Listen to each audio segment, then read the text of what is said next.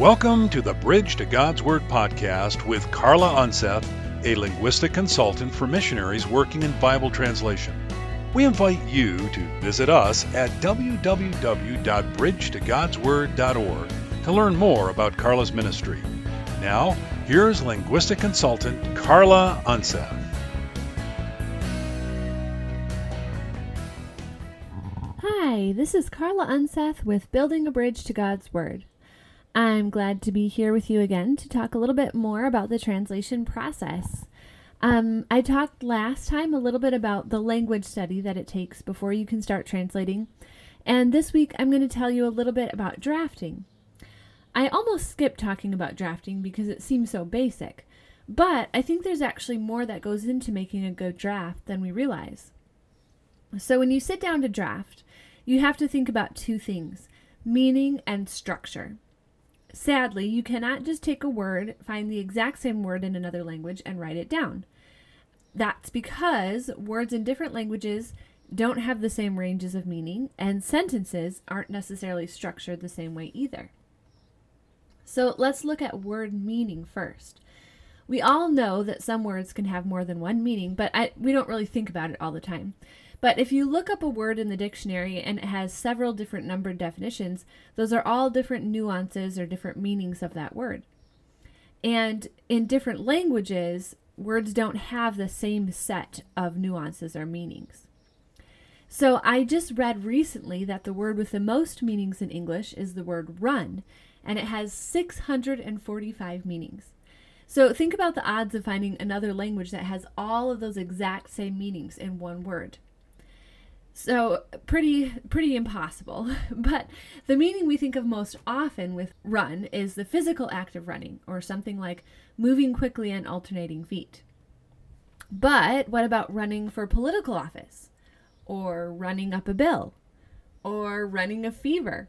Those all have very different meanings, and if you translated them with another language's word for moving quickly on alternate feet, you wouldn't get very far. So this is why plays on words don't translate very well either. So for a play on words, you're relying on two meanings of the same word, but in another language, that word probably won't communicate the same two meanings. So these kind of things happen accidentally in newspaper headlines all the time, just to give you an example. So here's one: kids make nutritious snacks. So they're going for the meaning that kids can create nutritious snacks, but because of the multiple meanings of the word make, it could also mean kids are a nutritious snack. So there's two meanings of that one word, and if you translated it, you probably wouldn't get those same two meanings.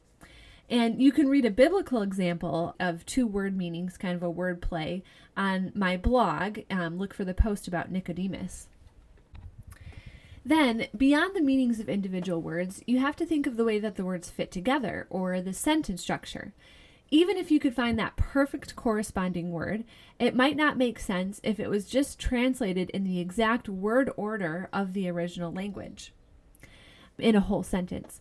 So let me use a Bible verse for an example here. Let's look at Philippians 3:12.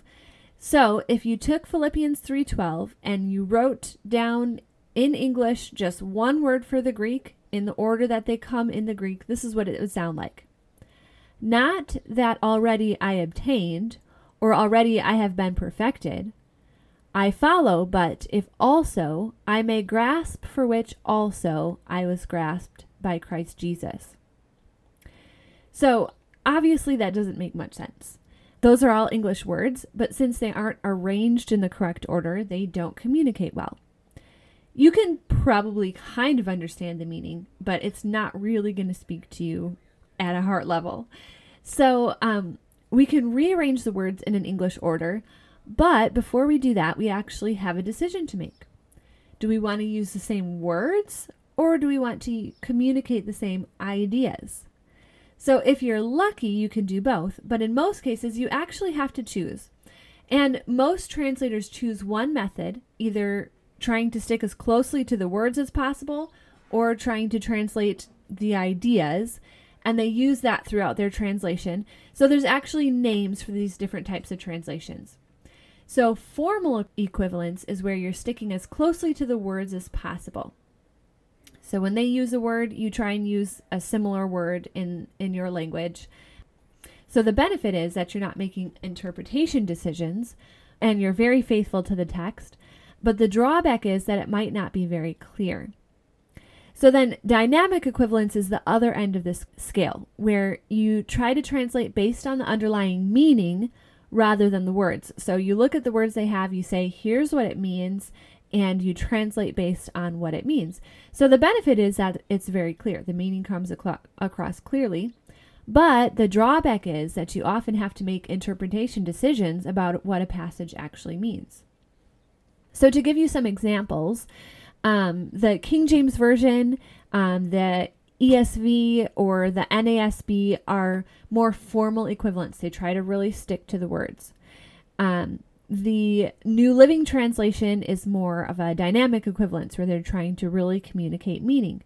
And then you have some versions that try to hit kind of a middle ground where they try to be dynamic and get at the meaning as much as possible where the meaning is clear. But when there's questions or interpretation differences, then they move back more toward the formal meaning. And the NIV is one that tries to do this.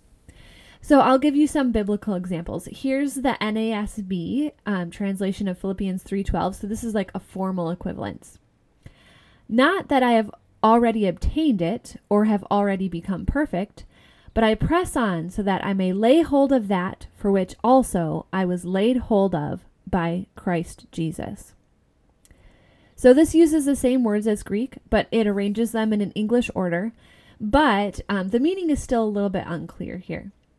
So if we look at a dynamic equivalence, we'll look at the New Living Translation, which says, I don't mean to say that I have already achieved these things or that I have already reached perfection, but I press on to possess that perfection for which Christ Jesus first possessed me. So some of the ideas implied in the original text are explicitly stated here, such as that he's trying to possess perfection, and that helps to convey more meaning. But they're making that interpretation decision, that perfection is the it that he's trying to take hold of. So as far as a middle ground translation, something that uses a little bit of both, I'll actually read you the ESV. Usually ESV falls more formal, but here in this verse, it's kind of that middle ground. So it says, not that I have already obtained this or am already perfect, but I press on to make it my own because Christ Jesus has made me his own. So here you see they're aiming for more meaning, but they aren't explicitly stating anything that wasn't stated in the original. So it makes things more clear, but it doesn't add any meaning. So when you sit down to draft, you have to have all these things in your mind at once. You look at the passage, look at the meaning, and then you have to choose and write down the best words and the best sentence structure that you can think of. So drafting takes a lot of brain power. But luckily for drafters, there's a lot of revision steps after drafting. So the drafter has a lot of people helping to make sure that the correct meaning is conveyed in the best way possible. So actually, that's what we'll talk about on my next podcast, is the process of revising the text. So I hope to see you next time on Building a Bridge to God's Word. Feel free to write with any comments, questions, or suggestions for future podcasts. You can fill out the online form at my website, which is bridgetogodsword.org. Thanks for listening.